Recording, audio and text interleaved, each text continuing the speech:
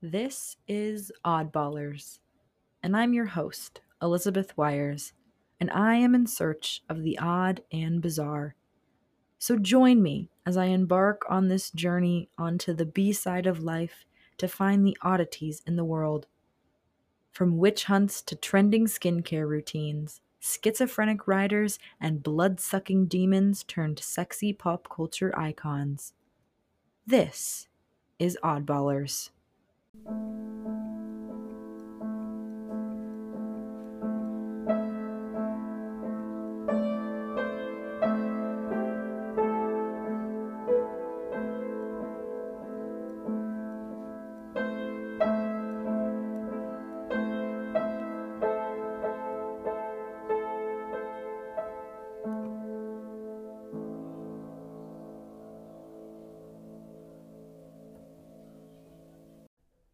The body looked to be jostled during the burial, and buried 5 feet below the surface of the earth. It was even a miracle that it survived as long as it did. The body was missing its hands, and the head and shoulders seemed to be scrunched together quite tight in the old wooden coffin long before the heavy weight of the dirt collapsed above it. The skeleton looked to be like it was screaming in terror, as if it knew it was being buried, or perhaps it was buried alive. It looked to be as if it perhaps was a character pulled straight from Edgar Allan Poe's stories. The bones were discovered in 2013, and they were said to have belonged to a man who had come to the New World seeking a fresh start, a life of peace from the old world wars and religious persecutions. But it seemed to be more of just the same haunting life and a grisly, bitter end. That's how it went in this new world. That's how it went in this colony. The colony was known as Jamestown, and the discovery of these bones that were found here was definitely not a surprise to the archaeologists, because 19 years earlier, in 1994, an archaeologist by the name of William Kelso began excavations at historic Jamestown on Jamestown Island in Virginia. Just 2 years later, they found the 1607 settlement of James Fort, also known as Jamestown, which was thought to be lost to the river. The project was called Jamestown Rediscovery, and it brought such a wealth of knowledge to the archaeologists about what had happened at this settlement. The project that was only supposed to last 10 years was extended indefinitely in the hopes that they could continue finding things from the settlement and answering the long-lost mysteries of this time. But Jamestown was one of the first American colonies, and yet it's still only briefly mentioned in school. American history glosses over this as just another colony on the road to Plymouth. And I imagine it's because it's full of betrayal and loss, religious turmoil, politics, death, and so many other grisly mysteries, and things that we probably just would like to forget about or paint over, much like Christopher Columbus. But like the other colony in America, the one that was only a few miles to the south of Jamestown some 17 years earlier, Roanoke is a colony we are still reveling in. The mystery of what happened to them after they just vanished is something that has held historians and people alike on their toes for centuries. What happened to Roanoke? And did the Jamestown settlers heed this warning of Roanoke's legacy that it left behind? Or are they also going to be doomed to a grisly and grim fate? My name is Elizabeth Wires, and this is Oddballers. After Christopher Columbus's voyage in 1492, Spain dominated the race to establish colonies in America, or I should say the Americas. And the English, on the other hand, they were met with an epic failure after Roanoke. But in 1606, 3 years after Queen Elizabeth's death, King James I granted a charter to a new adventure called the Virginia Company. The Virginia Company was the English name for the eastern coast, and it was named after Queen Elizabeth, known as, of course, the Virgin Queen. This company planned to search for gold and silver in the New World and help establish new trade routes once again with Asia, places like China and India. They wanted to find easier trade routes there. So this new venture was to set up a colony and see if there were easier trade routes, and also search for new materials while they were there.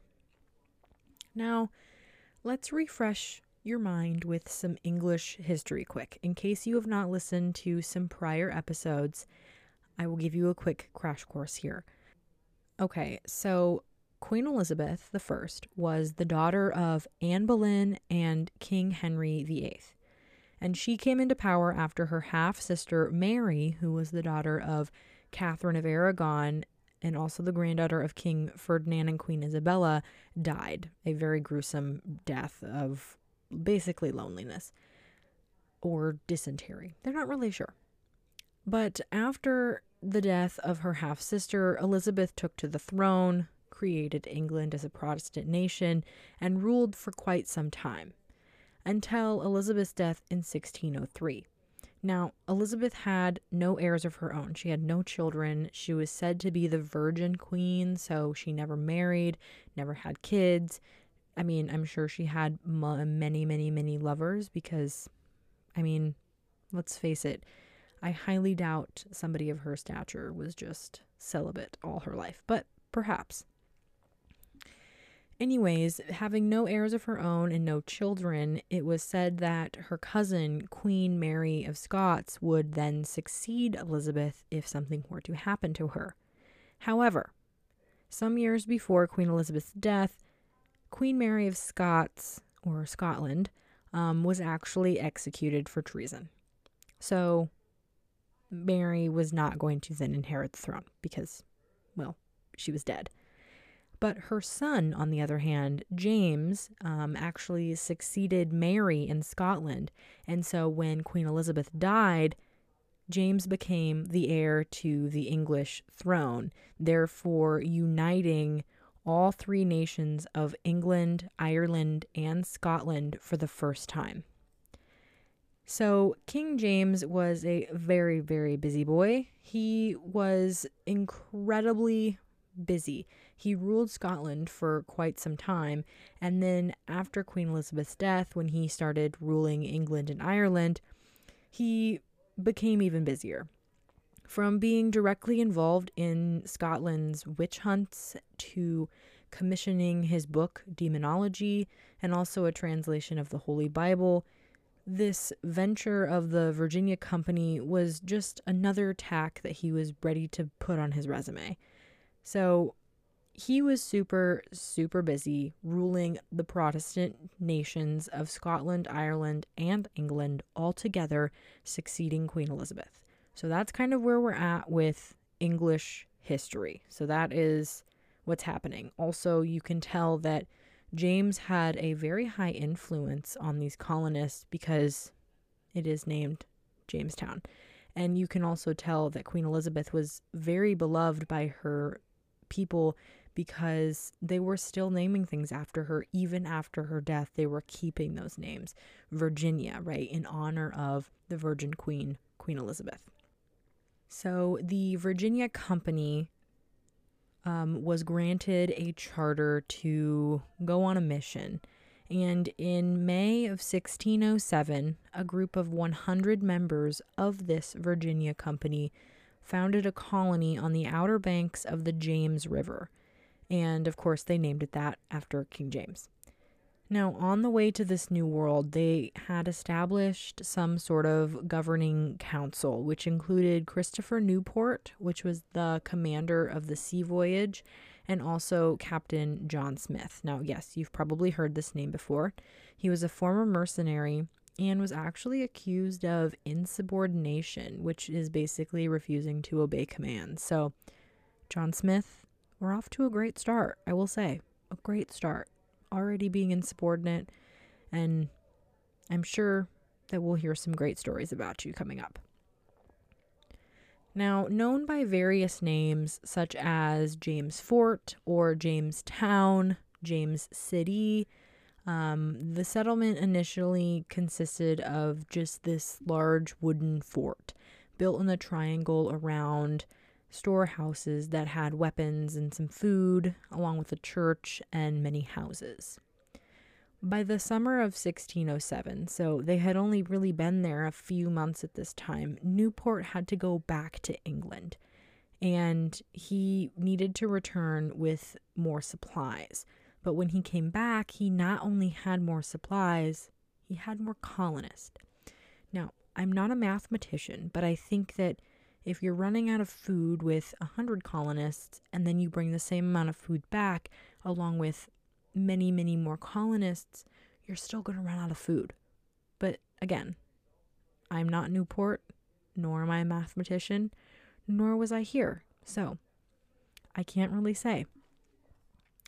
Now, during that time when he left, the settlers that were left behind were not really left in a great way. And it did take 3 months for them to get to England and back. So this is at least a 6-month time span in which the settlers are just left by themselves. And they suffered greatly from, severe hunger and dreadful illnesses like typhoid and dysentery, which was caused from drinking contaminated water from nearby swamps, which, note to self, if left in a 17th century colony, don't drink swamp water. It's probably a good thing to know. They also lived in this constant fear of the threats from the local Native American tribes, most which were under the power of, I'm going to butcher this name and I apologize, Chief Powhatan.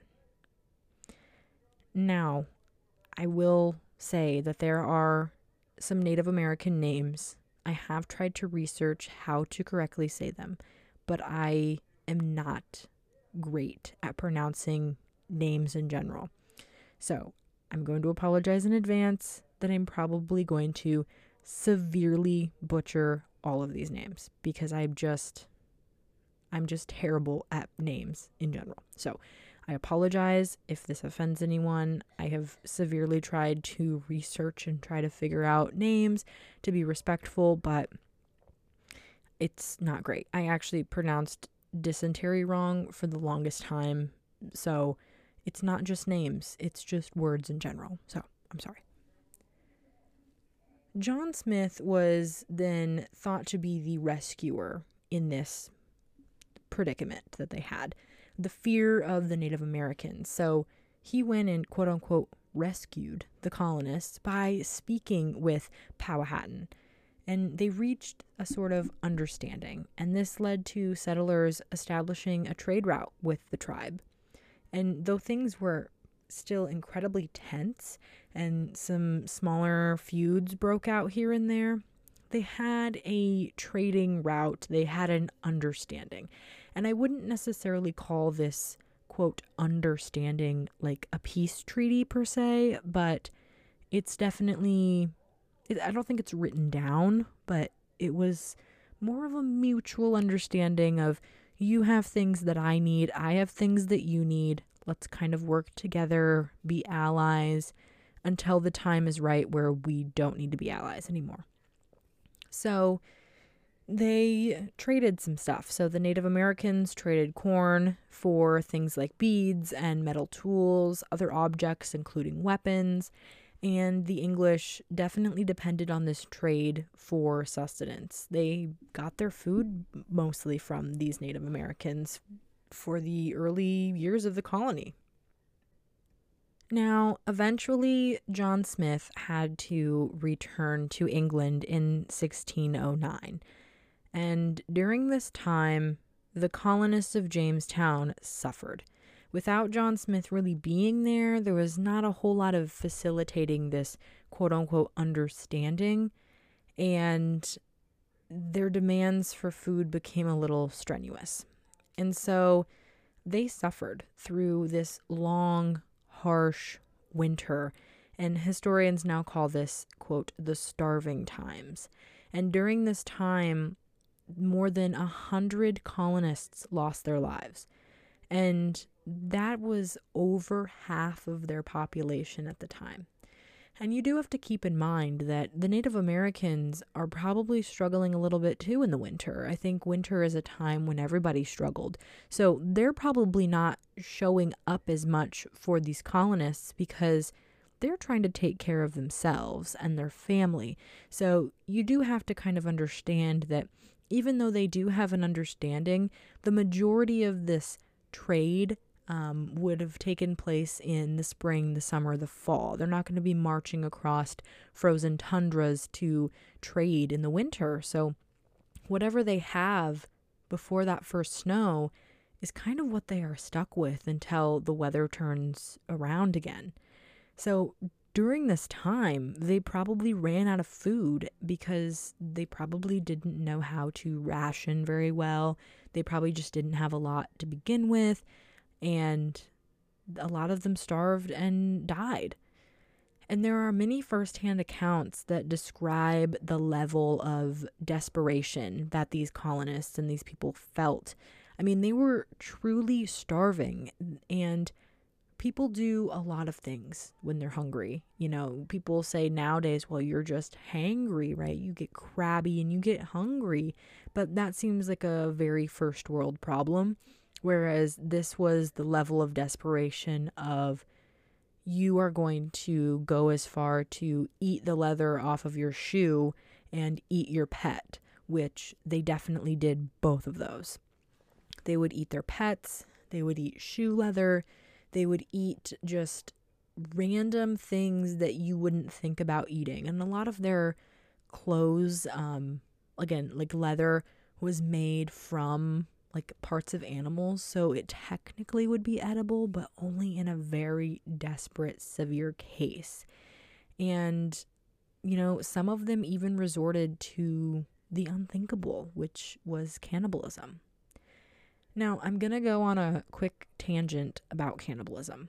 I do not condone it, first of all. Duh, that's just right out there.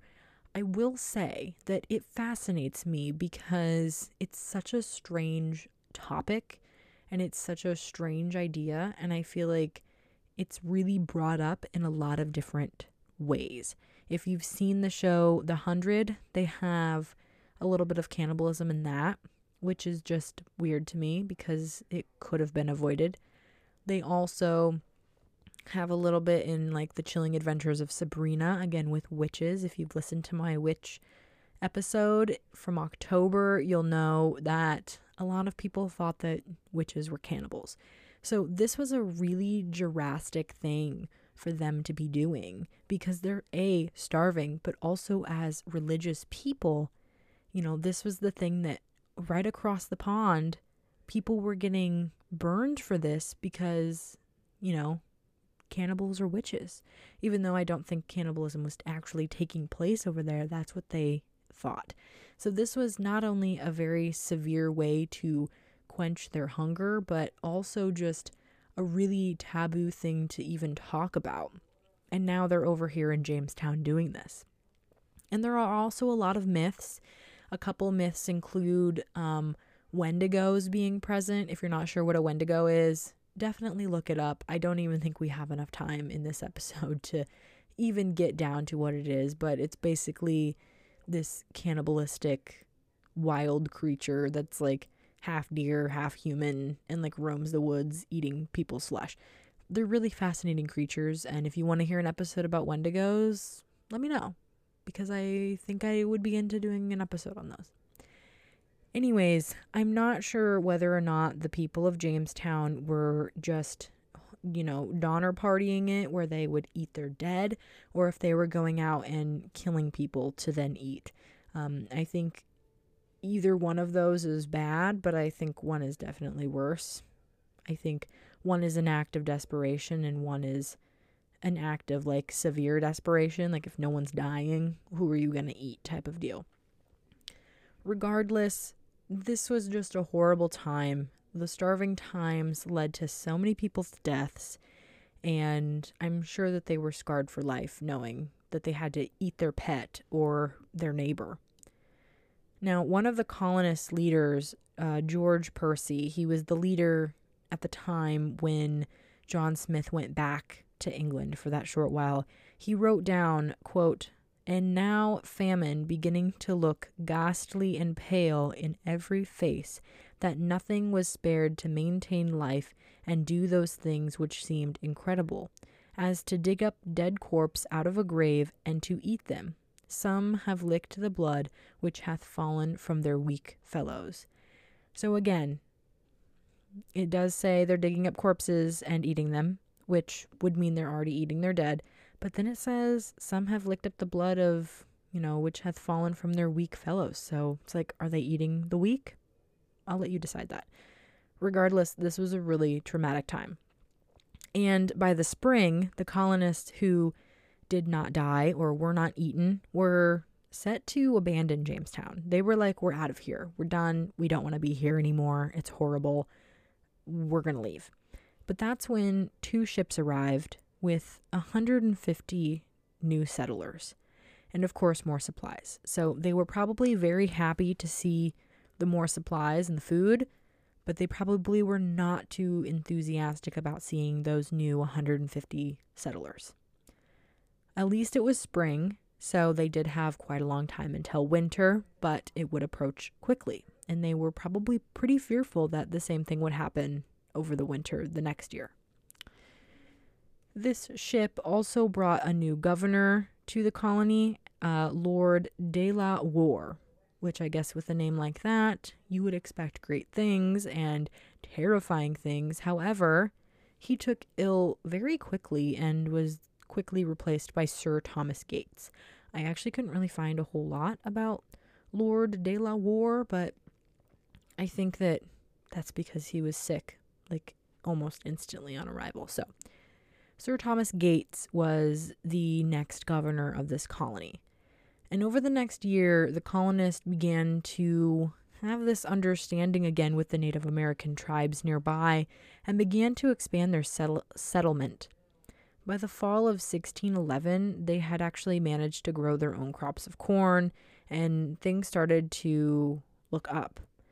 And they had a point of relief and relative peace in 1614 after a brief uprising, which we'll get to in a moment, with the marriage of John Rolfe to Chief Powhatan's daughter, Pocahontas. Yes, the same Pocahontas in the Disney movie. However, this is not a love story, nor a musical where they run into the woods singing Colors of the Wind. The true story behind Pocahontas has actually been buried in myths that have persisted since the 17th century. And right off the bat, her real name is not even Pocahontas. Okay, she was born in like 1596, putting her age at this time around 11 or 12. Her real name was, I'm going to butcher this again, I'm really sorry, Amante, and her more private name was Matatoka. And Pocahontas was actually her nickname, which meant either playful one or ill-behaved child, depending on who you ask. She was said to be the favorite daughter of Chief Powhatan, and it's also said from some of John Smith's writings that she was a beautiful daughter of this native leader who actually rescued him, an English adventurer, from being executed by her father. And though the facts are indeed debated, historians now think that this was a scripted endeavor. And we'll get to that again in a minute. Eventually, we see that Jamestown colonists are demanding too much from the tribe, food-wise, and there was some kind of plot, perhaps, to kill them. There is a thought that Pocahontas, who had been visiting these colonies during trades, came through the woods to warn them. And now, this narrative that Pocahontas then turned her back on her people to ally with the English is a tale that has been endured for centuries. But things played a little bit differently differently than how either John Smith or now culture tells it. It's actually pretty disputed on whether or not Pocahontas even rescued John Smith, as Smith might have misinterpreted this, and it was actually some sort of ritual ceremony or even just lifted the tale from some popular Scottish ballad. So there's a lot of things that don't quite add up because we don't quite know the full story, because as we know, the English voice at this time was so highly prevalent and so highly listened to that we kind of miss out on some of the, stories from the other side of history. And there's actually some really good books about the true story of Pocahontas out there. There's really great resources on the Smithsonian and like historychannel.com that do go into very detailed descriptions of Pocahontas' life. This is just a brief overview as to how it relates to Jamestown. So don't think that I'm not doing this justice on accident. I'm not doing it justice on purpose, because there's just so much information that in order to do her story justice, it would take 2 episodes probably. And I really didn't even expect to get into Pocahontas on this episode, but here we are. Now, it's thought that Pocahontas was married to another in her tribe around 1610, and she managed to avoid the English until 1613, when she was actually lured onto an English ship of Captain Samuel Argall and kidnapped during the first oh my gosh, I'm going to butcher this name too. Anglo-Powhatan War. There we go. See, I said I was bad at words. It was said that she would not be released until Powhatan released the English prisoners, returned stolen weapons, and sent colonists food. So they're demanding so much. He actually only sent half the ransom, and that left her imprisoned. So I don't really know who's to blame here. Well, probably them, because she was kidnapped, but I don't know. I feel like half the ransom, like, come on, dude, it's your kid. But, it's a war. Who knows? During her captivity, she was under the care of a minister, where she was actually forced to learn Christianity and the English culture, and eventually she was converted and baptized to Christianity and was given the name Rebecca. So they're kind of whitewashing her history here, and they're really trying to change her because they know that she's no longer useful for leverage. So they don't want to kill her, because I think they would assume that would end badly for the war. But they can't give her back, and they don't really want her back because they've already paid half the ransom. And I assume that it's just a really political strategic move for them right now to convert her rather than to kill her.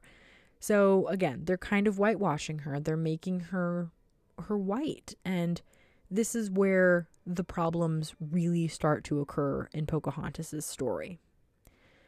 Now, during captivity, she eventually met a tobacco harvester who was also a widower, and his name was John Rolfe. And the two of them did choose to get married, both, I believe, consensually, but again, how are we to know exactly? I read on a few places that it was for love and also political reasons, but I have a feeling that it was probably primarily political for their union, because then they set sail to England, where they then attended balls and they were presented to monarchs, and I'm sure that it was just super riveting. But eventually they wanted to return to America, but on the returning trip, Pocahontas became very ill and died, possibly of smallpox or dysentery, before even making it out of the port. So that's really unfortunate. But her short and yet virtually unknown life has become quite the myth and the legend, literally. And there is much that's questioned about Pocahontas. But one thing that we know is that she was a strong and courageous woman who withstood these horrible conditions imprisoned by the Jamestown colonists. She was probably raped on more than one occasion by more than one colonist. It's said that her depression just lingered. She had a son out of wedlock before her political marriage, and of course, this early demise in England. But despite her grim life, she is remembered as a strong and survivalist woman, which is just, really amazing that through all of this, we can prevail and showcase her as this strong woman who kind of adapted to survive. But it's really unfortunate that she had to. It's unfortunate she had to endure that. It's unfortunate that we've whitewashed her in history, essentially, because she was not Christian and she was not named Rebecca. There's a whole other story to her, and there's just so much more there. So I encourage you to go research this a little more because it's just so interesting. Now, after Pocahontas and the war against her father, the Powhatan people continued to mount a resistance, and the colony only grew stronger with this. And eventually a quote-unquote peace treaty was signed that seceded most of the Powhatans and forced them to pay an annual tribute to the colonial governor. So this is really the first time that we see, us using the Native Americans and making them pay rent on land that they already own. So this is kind of the beginning of us really taking advantage of this group of people and kind of pushing them out. Now we're going to fast forward a few years to 1676. There were economic problems and once again unrest with Native Americans, and this drove the Virginians, who were now led by Nathaniel Bacon, to rise up against Governor William Berkeley. They were enraged at quite a bit of things, one being the declining tobacco prices. They couldn't sell their tobacco any higher, but the taxes were raising, and they also wanted to obtain more land. And so they had a big rebellion, and this is seen as the first rebellion in American colonies. By 1698, the central house was burned down, and the middle plantation, now known as Williamsburg, replaced it as the colonial capital. And while settlers continued to live and maintain their farms there, Jamestown was essentially over. It was all but abandoned. The islands housed military posts later in the Revolutionary and the Civil War. And then in the 20th century, the National Park Service declared it a National Historic Park called Historic Jamestown. And then, of course, we get in 1994, we have the Jamestown Rediscovery, and that's continuing even today. We love to glorify history, to change it, erase it, alter it, to make it seem like, oh, it wasn't so bad. We like to sweep things under the rug and pretend that things played out just a bit differently. And in the early times of colonial America, I think it's easy to do this because we weren't there to see it. I think it's easy to, listen to your history teacher and think that Christopher Columbus did truly, quote, find America, or that Roanoke was perhaps abducted by aliens, or maybe that Pocahontas was a princess who fell in love with a colonist and they lived a happy long life singing Colors of the Wind to the little raccoons in the forest. But I think we also need to know better. We need to start recognizing that we're painting false, glorified images of the past and we're not really learning the truth. And of course, we still do it. Let's think about Thanksgiving for a second. Okay, even though our holiday today revolves around turkeys and giving thanks and, of course, the yams with the little marshmallows on top, the first Thanksgiving, which was nearly 400 years ago this year, was actually quite bloody and grisly. And though peace was made, in fact, for a little while with the Pilgrims and Native Americans, it didn't end with them all sitting together singing Kumbaya around a table with a turkey. That's not really how it went. despite how your high school play for Thanksgiving might portray it. The peace was made for a while, yes, in exchange for agricultural help and a fortified front from other native enemy tribes, but it didn't last forever. The true story of Thanksgiving is definitely a story for another time because we're running out of time right now. But it shouldn't come to a shock to you that yet another story from our country's roots is simply not what it seems to be. And with that being said, I hope that you spend some time this Thanksgiving maybe researching the truth about Thanksgiving, the history of it, getting to know what you're really celebrating, and maybe separate the past a little bit and don't think of our Thanksgiving now as a celebration of what happened in the 1600s, but a time that you get to spend with family, be thankful for the things that you have, and of course, eat those damn yams. Until next time, my name is Elizabeth Wires, and this is Oddballers. Oddballers is a bi-weekly podcast hosted by Elizabeth Wires. This podcast will dive deep into popular culture and media to explore the weird truth behind any and all topics odd and interesting, and try and understand why humans are so fascinated with the biggest trends, tales, and oddities of the world. Join me for a new topic every month to learn a little something odd about the world that we inhabit. This is Oddballers.